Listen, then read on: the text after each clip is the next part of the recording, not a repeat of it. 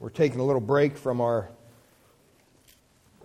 study through the Gospel of Matthew just for a couple weeks. Let's open just in a word of prayer. Father, we thank you for your word this morning. Pray for our children downstairs and over in the nursery, Lord, that you'd watch over them and just open their hearts to your word as you fill the teachers with your spirit, Lord, that they would be able to communicate your word to their hearts and their minds. And Father, that these young children would learn to love you and grow up to serve you. That's our true desire. And Father, we pray this morning that you would now just open our hearts to the glories of heaven as we share our time together in your word. We thank you in Jesus' name. Amen.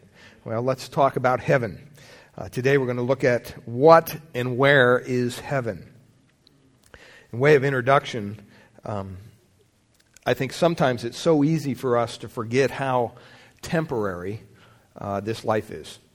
We tend to live as if nothing will ever change sometimes.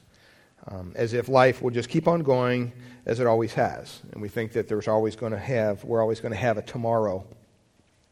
But every now and then, reality breaks through, and we see our lives for what they are, but a fleeting moment.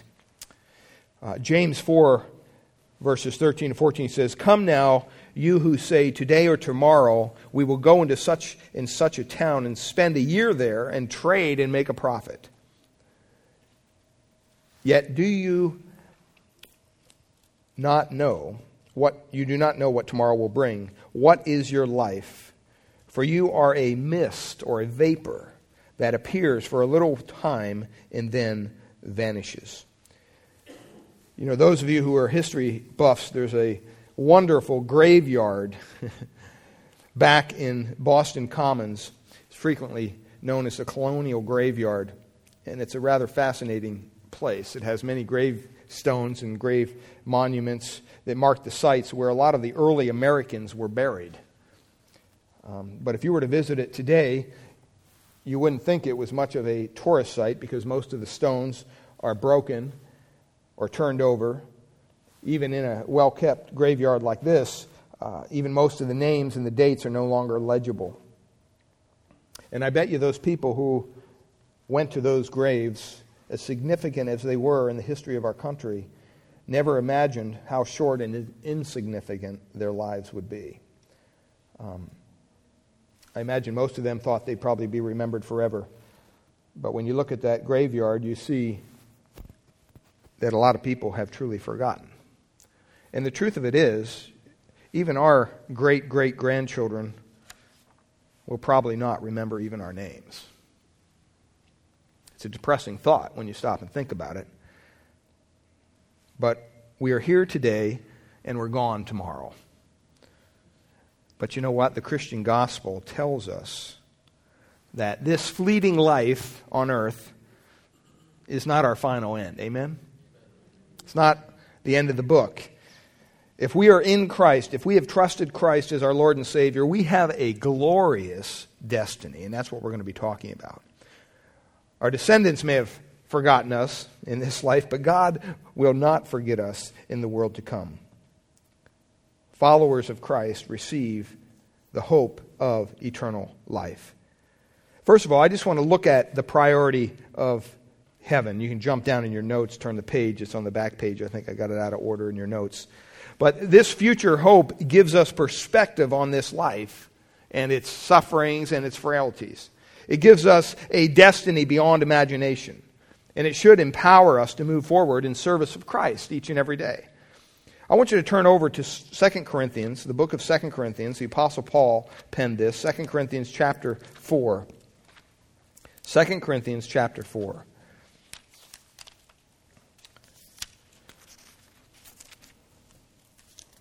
When Paul wrote 2 Corinthians, I want you to understand he was facing overwhelming obstacles, overwhelming persecution.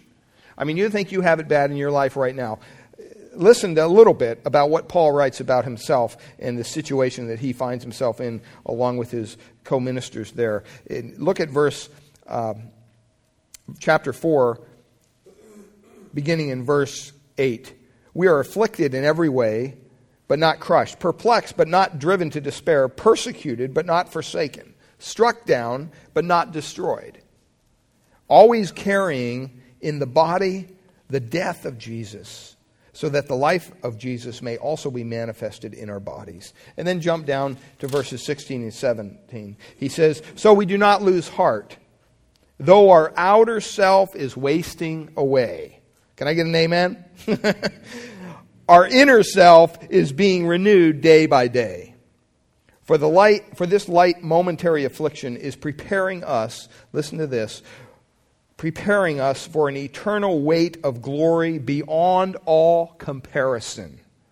See, Paul is saying here, whatever we endure in this life, it can't even be compared, beloved, with the glory that it's going to be producing in the life to come.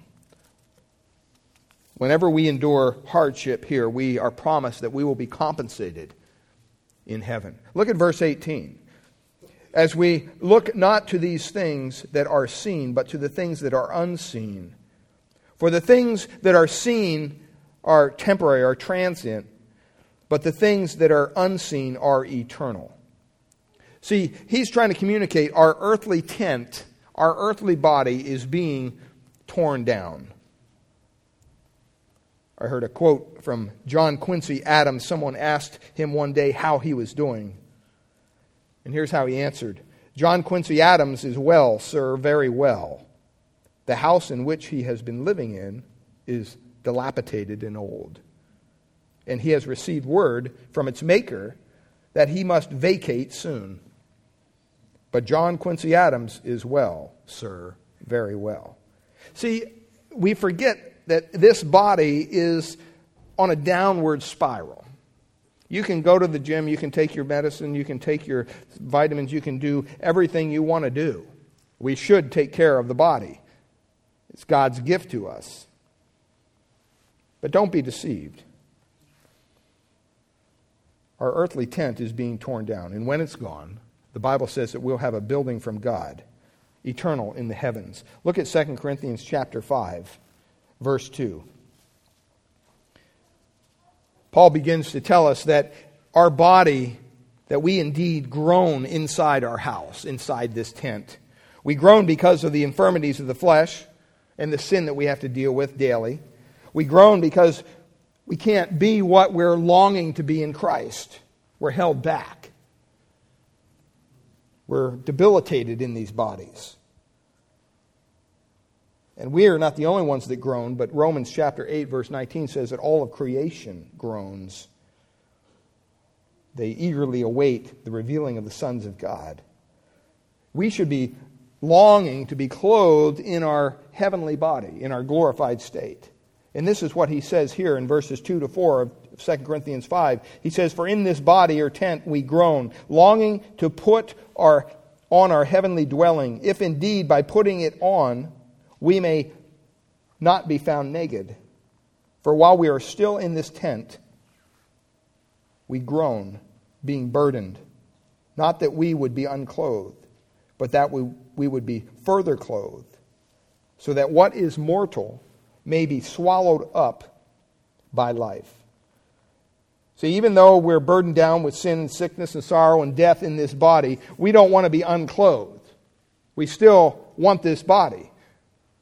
We want our spirits and our bodies to enter the presence of God. And Paul yearned for heaven in his earthly body. Look at what he says in verse 5. He says, he who has prepared us for this very thing is God, who has given us the Spirit as a guarantee. The Holy Spirit is given as a pledge for those who have put their faith and trust in Christ, that one day we will be able to get a new body. We will have in the glories of heaven that new glorified body. And in verses 6 to 8, Paul mentions some practical results. He says, so we are always of good courage, he says in verse 6. We know that while we are at home in the body, we are away from the Lord. For we walk by faith and not by sight. Yes, we are of good courage, and we would rather be away from the body and at home with the Lord. I want to ask you this morning, do you find it difficult to honestly express what those verses express? Is there a tendency to hold on tightly to this world because it's all we know? You're normal, if that's the case. See, we experience some meaningful relationships here. We have children, we have wives, we have parents, we have family members and friends and neighbors. And so we become sometimes captive to this earthly life. But look at what Paul said there in verse 8. He says, at home with the Lord. At home with the Lord. See, we're at home only when we're with the Lord. I want you to understand that. That's where we belong. The Bible calls us pilgrims, foreigners in this land. And as we begin to examine what the Bible teaches about heaven, we should long for that heavenly place. We should look forward to being absent from this body that's debilitated and going downhill quickly, and to be present with the Lord.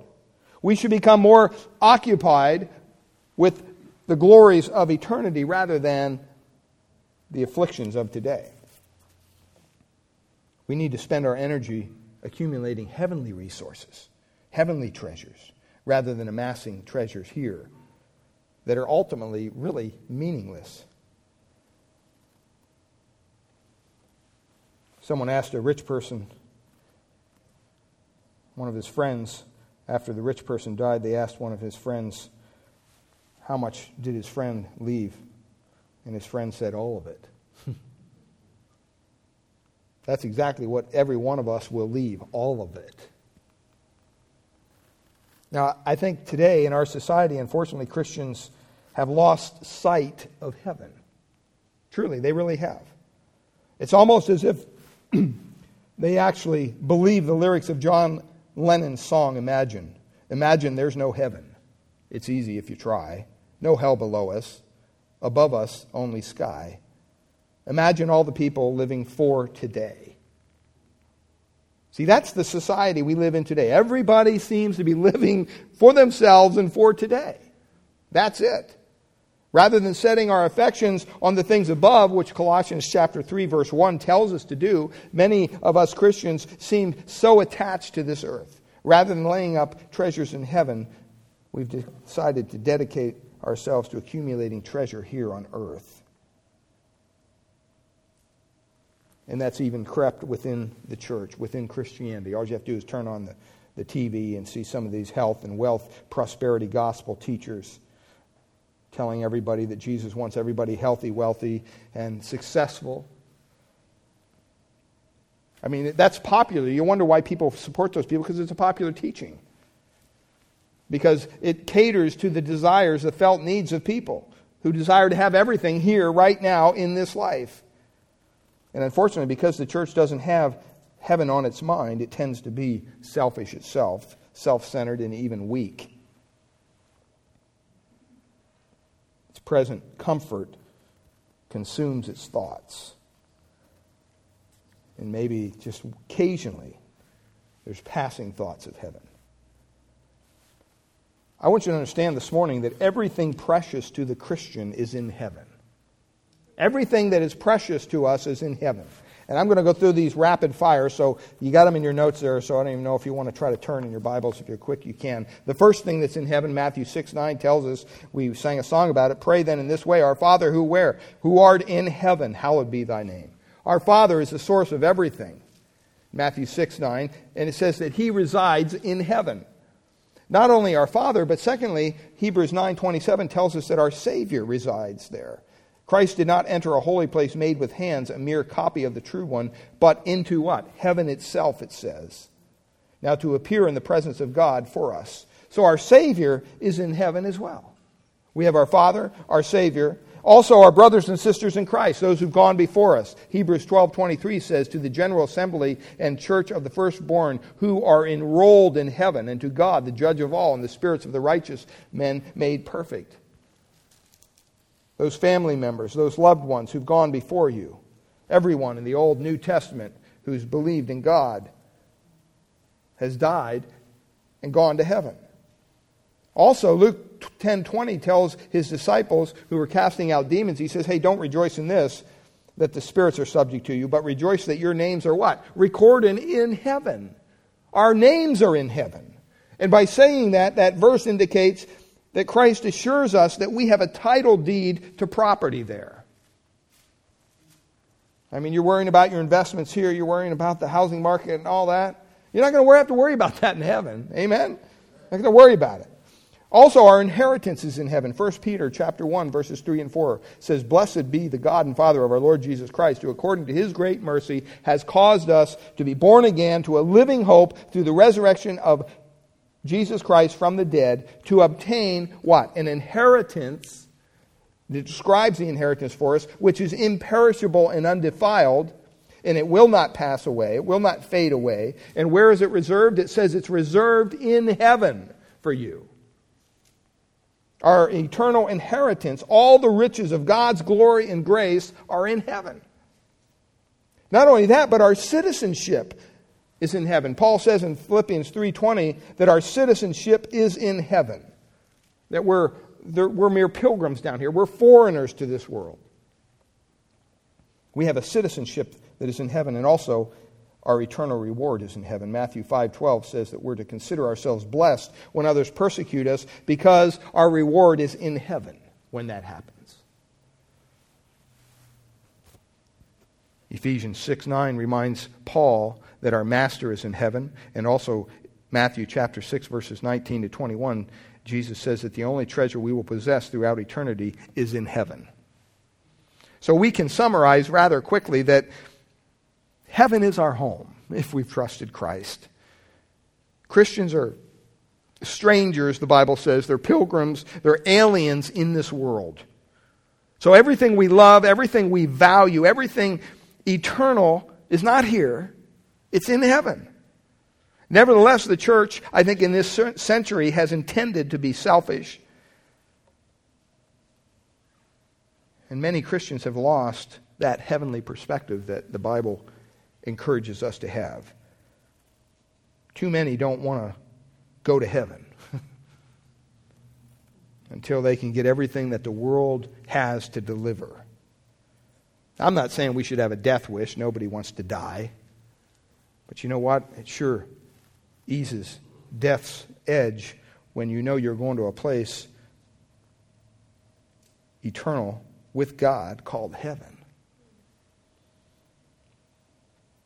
Only when all these earthly pursuits sometimes are exhausted, and sometimes when age and even sickness cause us not to enjoy what we've enjoyed in this world as of yet, then we start pining away for heaven. But that shouldn't be that way. We should long for heaven, beloved, every day. 1 John chapter 2 says this in verse 15 and 17, "If anyone loves the world, the love of the Father is not in him." Verse 17 says, "The world is passing away." See, there's many people who claim to love Christ, but really their love of the world overshadows their love for Christ. So much that I would almost say they can't possibly be citizens of heaven. There's an old spiritual that says everybody's talking about heaven. Everybody talking about heaven ain't going there.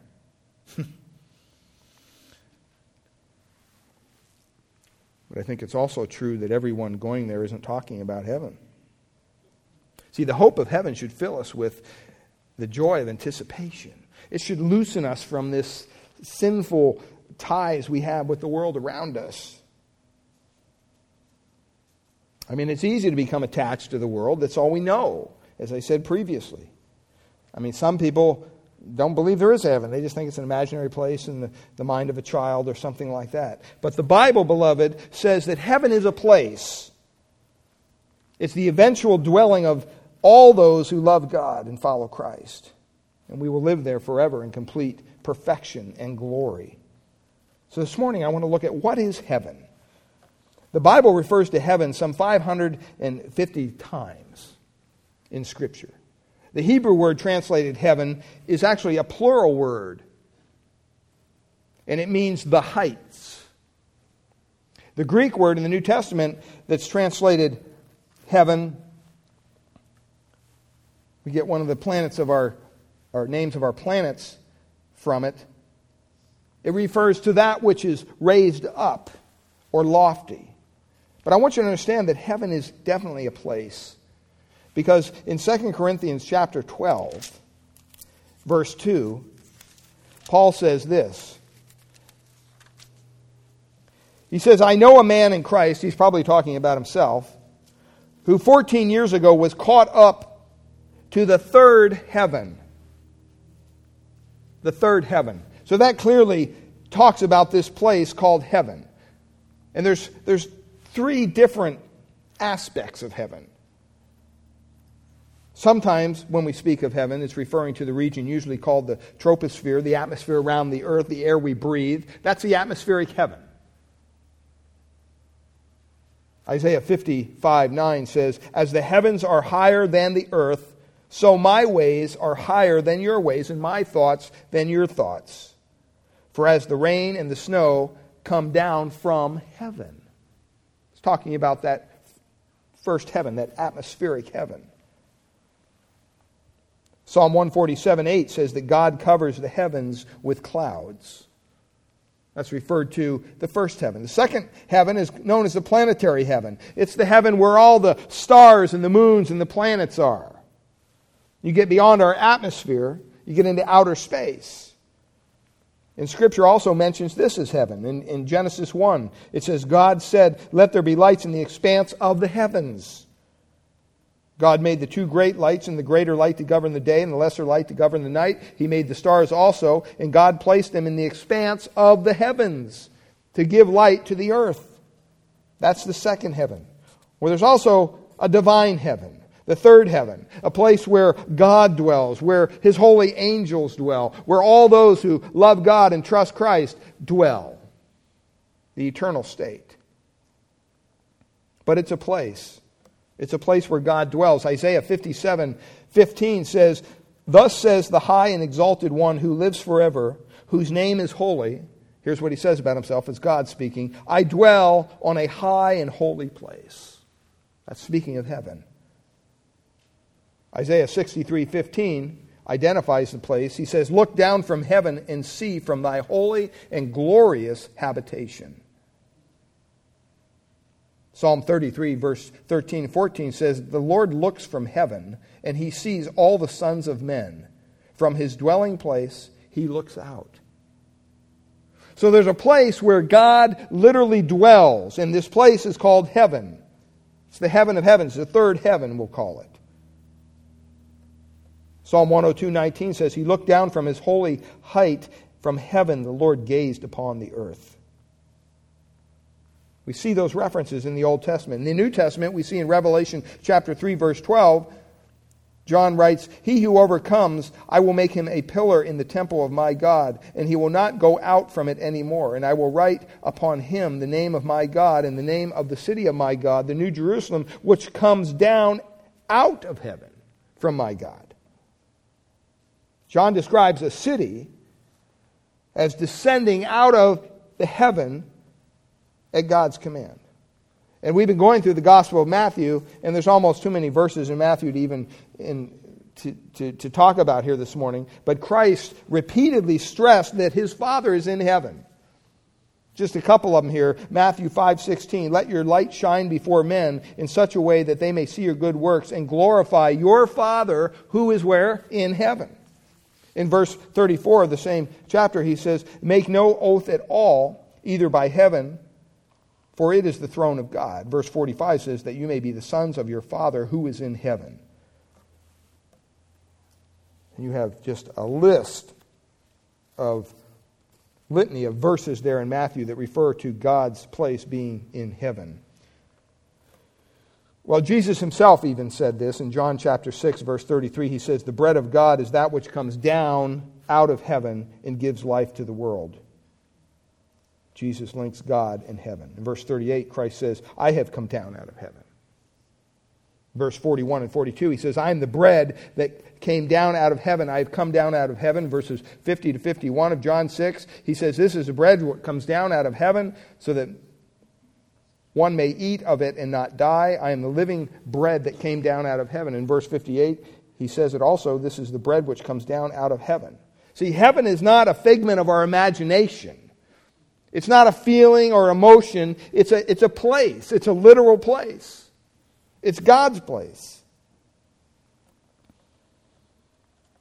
It's so much God's place that God, in the Scriptures, a lot of times, they'll refer to God as heaven. Now, even going through Matthew, when we've seen them proclaim the kingdom of heaven. Well, what's he saying? That's the synonym for saying the kingdom of God. See, a lot of times the Jewish people didn't want to even utter the name of God, Yahweh or Jehovah. They didn't like using that covenant name of God because it was too holy. So instead, they decided, you know what? Instead of God saying God, we're going to say heaven. And you can see examples of that throughout the Old and the New Testament.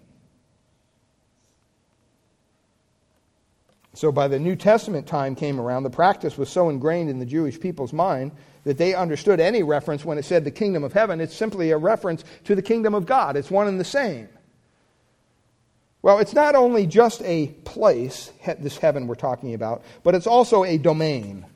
It's also a domain. Ephesians chapter 1 says this in verse 3. Ephesians 1 verse 3. It says, "Blessed be the God and Father of our Lord Jesus Christ, who has blessed us in Christ with every spiritual blessing." Where? It says, in the heavenlies, or in the heavenly places. Now, turn over to Ephesians chapter 2 and look at verses 4 and 6. Notice there, even in Ephesians 1, verse 3, it says, who has blessed us. Past tense. Okay, past tense. Verses 4 and 6 of chapter 2. But God, being rich in mercy, because of the great love which He loved us, even when we were dead in our trespasses and sins, made us alive together with Christ. By grace you have been saved. And raised us up with Him. Raised us up. Past tense, seated us, past tense, with Him in the heavenly places in Christ Jesus. All those actions there are in the past tense. Although we're not in heaven yet, we are in the heavenlies. We're continually being sanctified day by day, but heaven is where God lives and rules, and we are called to live in that domain. We're not called to live in a domain by our own rights and our own rules or this world's rules and regulations. Remember, we're not citizens here. Our citizenship is not here. That doesn't mean we don't obey those in authority over us, because the Bible tells us that we're supposed to do that. The civil authorities and whatnot. But we aren't in that place called heaven yet. But we are under the dominion of the King of heaven. That's what it means to come to Christ. That's what it means to come to a Savior. When you come to Christ, you acknowledge your own sinfulness before a holy God, and you cry out to God, Lord, save me. I want to trust in the Lord Jesus Christ as my Savior. I want to put my agenda aside. I want Him to be the Lord of my life. That's what it means to be converted. That's what it means to be transformed from darkness into light.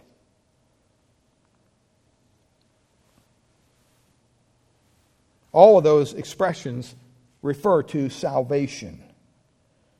Whenever someone believes in Christ, he enters the kingdom of God, the kingdom of heaven. He comes under God's rules. Not in heaven, literally, because we're still here, but in the heavenly domain. And that's important to understand, because there's a lot of so-called Christians today that think that they can come to Christ for a Savior, but leave the Lord part for some other time. That's not what the Bible says. When you come to Christ, you come to God for salvation through Christ. You come to Christ as Savior and Lord. Heaven will be this new community of holiness and fellowship with God. It will be a place of joy, peace, love, fulfillment. And we can experience some of that now because the Spirit, who He's given as a deposit within us, Galatians chapter 5, verses 22, 23, tells us what the fruit of the Spirit is, not the fruits. These are not things that you can pick and choose to have as a Christian. like you're picking, apples and oranges off a tree. No, it's singular, the fruit of the Spirit, but it lists them as love, joy, peace, patience, kindness, goodness, faithfulness, gentleness, self-control.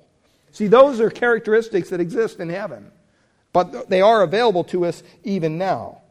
When we sang that song by Fanny Crosby, Blessed Assurance, there's words in there, a foretaste of glory divine.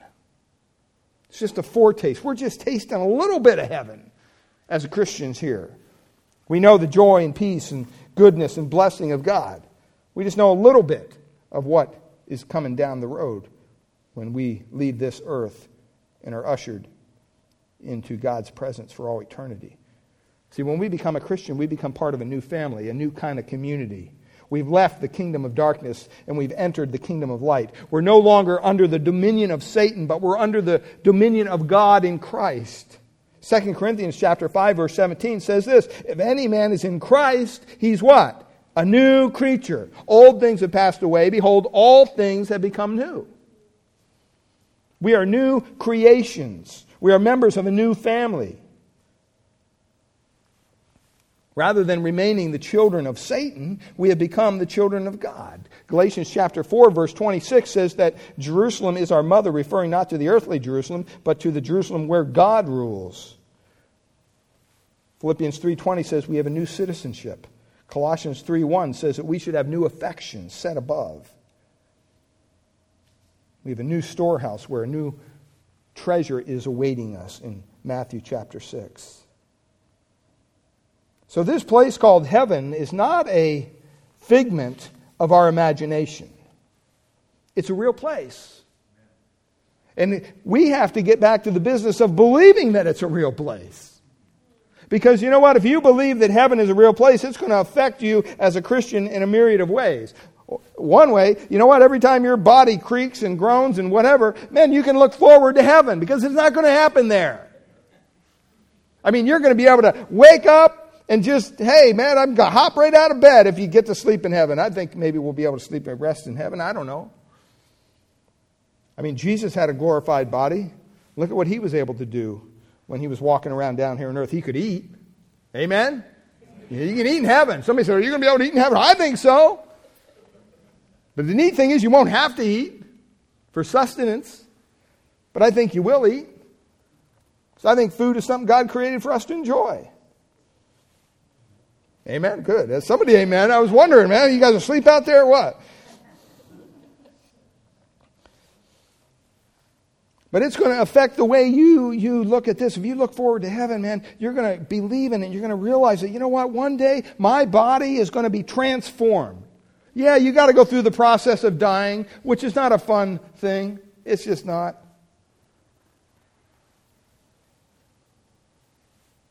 I was with Bob Noda this past week and watched his uncle pass away in the hospital. It's hard. It's hard to realize that one day the heart that has so faithfully served you, whether you have heart problems or not, do you imagine? I mean, your heart continues to beat. That's just amazing to me. Your lungs continue to breathe in air, exhale. But you know what? There's going to come a day, beloved, when those things stop. The heart will stop pumping. The lungs will stop moving. Brain activity will slow down and cease. It's called death. And pending the Lord's return, we're all going to meet it. But see, the key is are you ready? Are you ready for that moment in time? Maybe you're here this morning and you're saying, well, I'm just young. I'm not planning on dying anytime soon. Well, that's kind of funny even to say that. I don't plan on dying anytime soon. Do you think you're a master of your own fate? I always tell people, you know what? Everybody dies right on time. Little infant, when you're comforting parents in the hospital, they lose their newborn infant. Hey, everybody dies on time. Or you're dealing with an elderly gentleman who's 90 plus years old. Everybody dies on time. That should help you sleep at night as a Christian. To realize that, you know what? That God's marked your days. Your death doesn't catch God by surprise. It's not like when you die, the day you die, God, oh no, oh wait, we've got to hurry up, get him up here, No. God has it all planned out. And that's not a fatalistic view. That's just the truth. We serve a sovereign God. I mean, He knows how many hairs or lack thereof are on our heads. He knows everything about us. And He's prepared a place for us. Well, where is heaven? Can we know where it's at? I think we can. I think we can because the Bible tells us. In 2 Corinthians chapter 12, verse 2. 2 Corinthians chapter 12, verse 2. When Paul said, I know a man in Christ who 14 years ago was caught where? Caught up. You say, well, where is heaven? I don't know exactly where it's at, but I do know one thing, it's up. It's up. Heaven is an actual place, just like Redwood City is. It's impossible to chart heaven's longitude and latitude. It can't even be located geographically in our space and time. But it's a place where people who have glorified bodies like Christ's resurrected body will actually live. As I said, Christ could eat, drink, walk, talk in His resurrected body. He could be touched. He could recognize when He allowed Himself to be. Heaven is a real place. Where is it at? It's up. It says that He got caught up to the third heaven. Ephesians 4, verses 8 and 10 points out that when Jesus came to earth, how does it say He came? He came from heaven. Well, how did He come? Did He come up from heaven? No, He came down. He descended from heaven. And when He returned, He went up. He ascended. Acts 1 tells us that Jesus ascended into heaven while the disciples watched, and the two angels said, this Jesus who has been taken up from you into heaven will come in just the same way as you have watched Him go into heaven. We've been studying about the end times, a little bit about the tribulation. Well, before all that starts, there's going to be something called the rapture. In 1 Thessalonians chapter 4, verse 16 and 17 says that the Lord will catch us up into heaven. When God examines His creatures, as we've seen earlier in the Psalms, He always looks down. He never looks up. You don't find a verse saying, oh, God's looking up to earth. No, He's always looking down. The Apostle John in Revelation 4:1 saw a door in heaven and heard a voice inviting him to come up.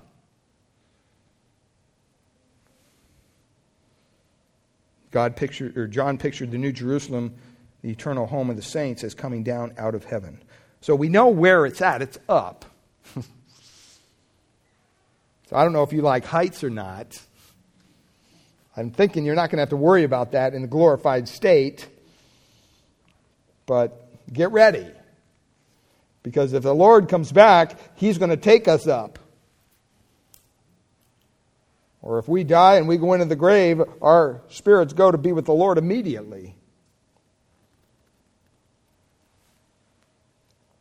Well, what's the distance of heaven? How far is it?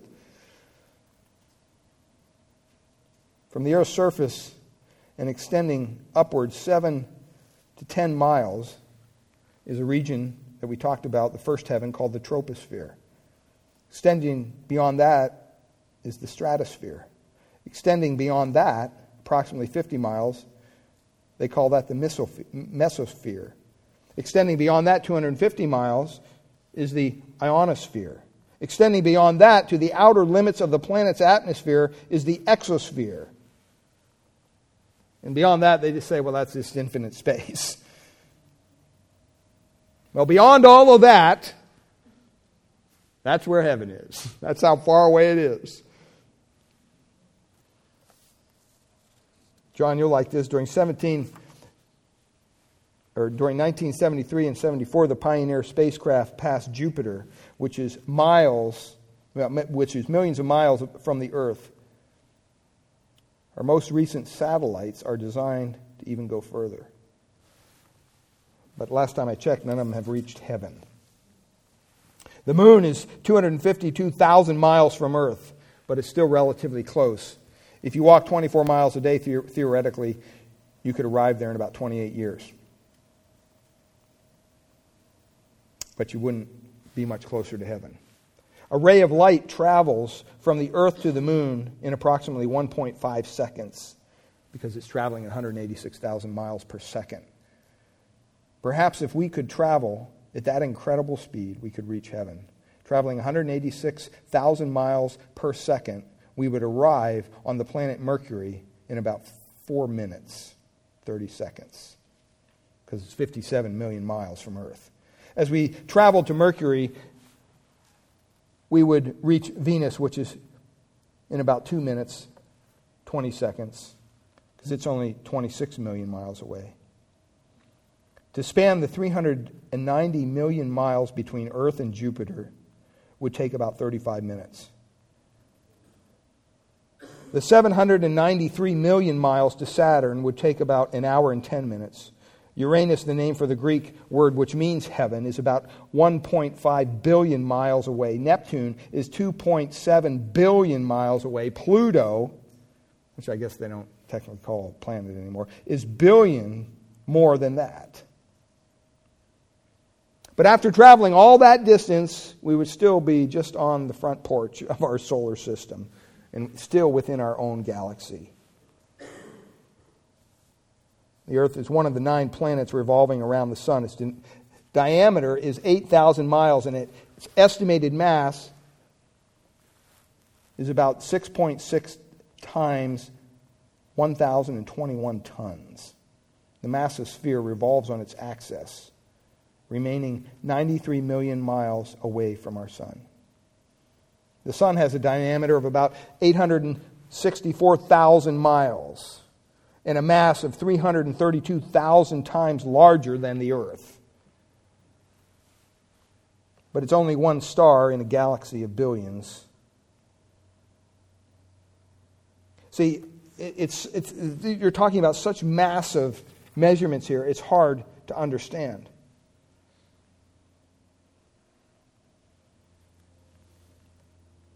But you know what? Beyond all those places, there's a place called heaven.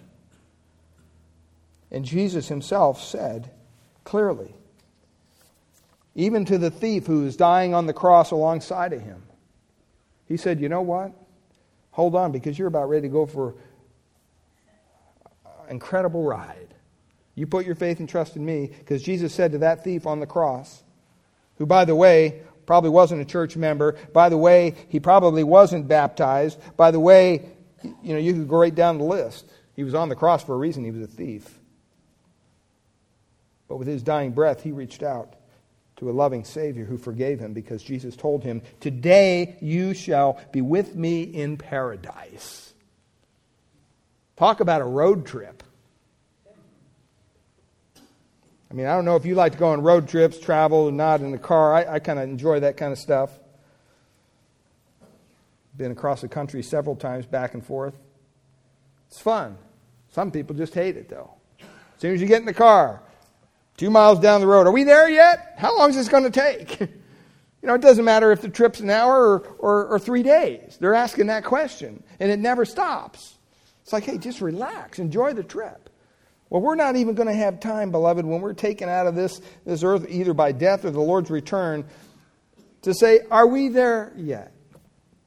As soon as we open our mouths, we're going to be in the presence of God.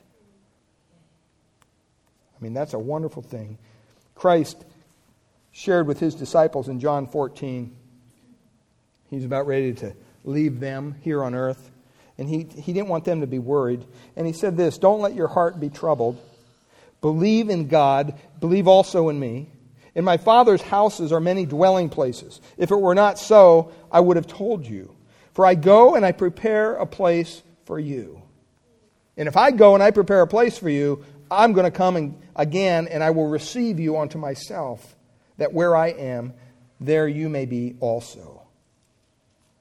Jesus is preparing a place where we will live in a glorified state, in a physical form similar to that of the resurrected body of Jesus Christ. He walked, he ate, he sang, talked. But he also ascended through space into the third heaven. He walked through walls, did all sorts of things. We should be longing for that city which has foundations, whose architect and builder is God.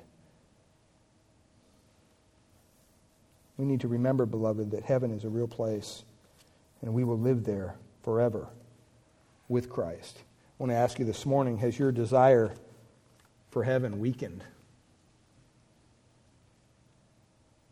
Is heaven and the presence of God less of a motivation to you than it used to be? I pray that you would ask God to renew your desire for heaven, because it not only encourages you as a believer in Christ to something to look forward to, but it also gives you motivation to reach out and to invite others to come along with you, to share the gospel. When you believe there's a place where we can be transformed from this earthly sinful body into the presence of God to live forever. But it doesn't happen magically. It happens because people put their faith, their trust in God through the Lord Jesus Christ. I pray this morning that you would be open to God's word. Be open to His Spirit calling your heart. Father, we ask this morning that as we look forward to our time in heaven with you, Lord, you've left us here on this earth for a purpose. And it doesn't matter whether we have years left or days left or weeks. There's purpose in our living here on this earth. Because, God, all of us will die on time, and we'll only die when your purpose for us here on this earth is done. And so, Father, I pray that you would give us the motivation to live for you each and every day. That you would give us the wisdom we need to know how to separate the worlds in which we live. We have to work, we have to maintain relationships here, we have to still live here on this earth. But Lord, help us not to be captivated by that. Help us to look forward, to set our minds, our hearts on things above. That we would look forward to that time when we are transformed from this earthly body, whether by your coming or by death, and brought gloriously into your presence to remain with you forever. That ticket's available to anybody who would put their faith and trust in the Lord Jesus Christ for the forgiveness of their sins.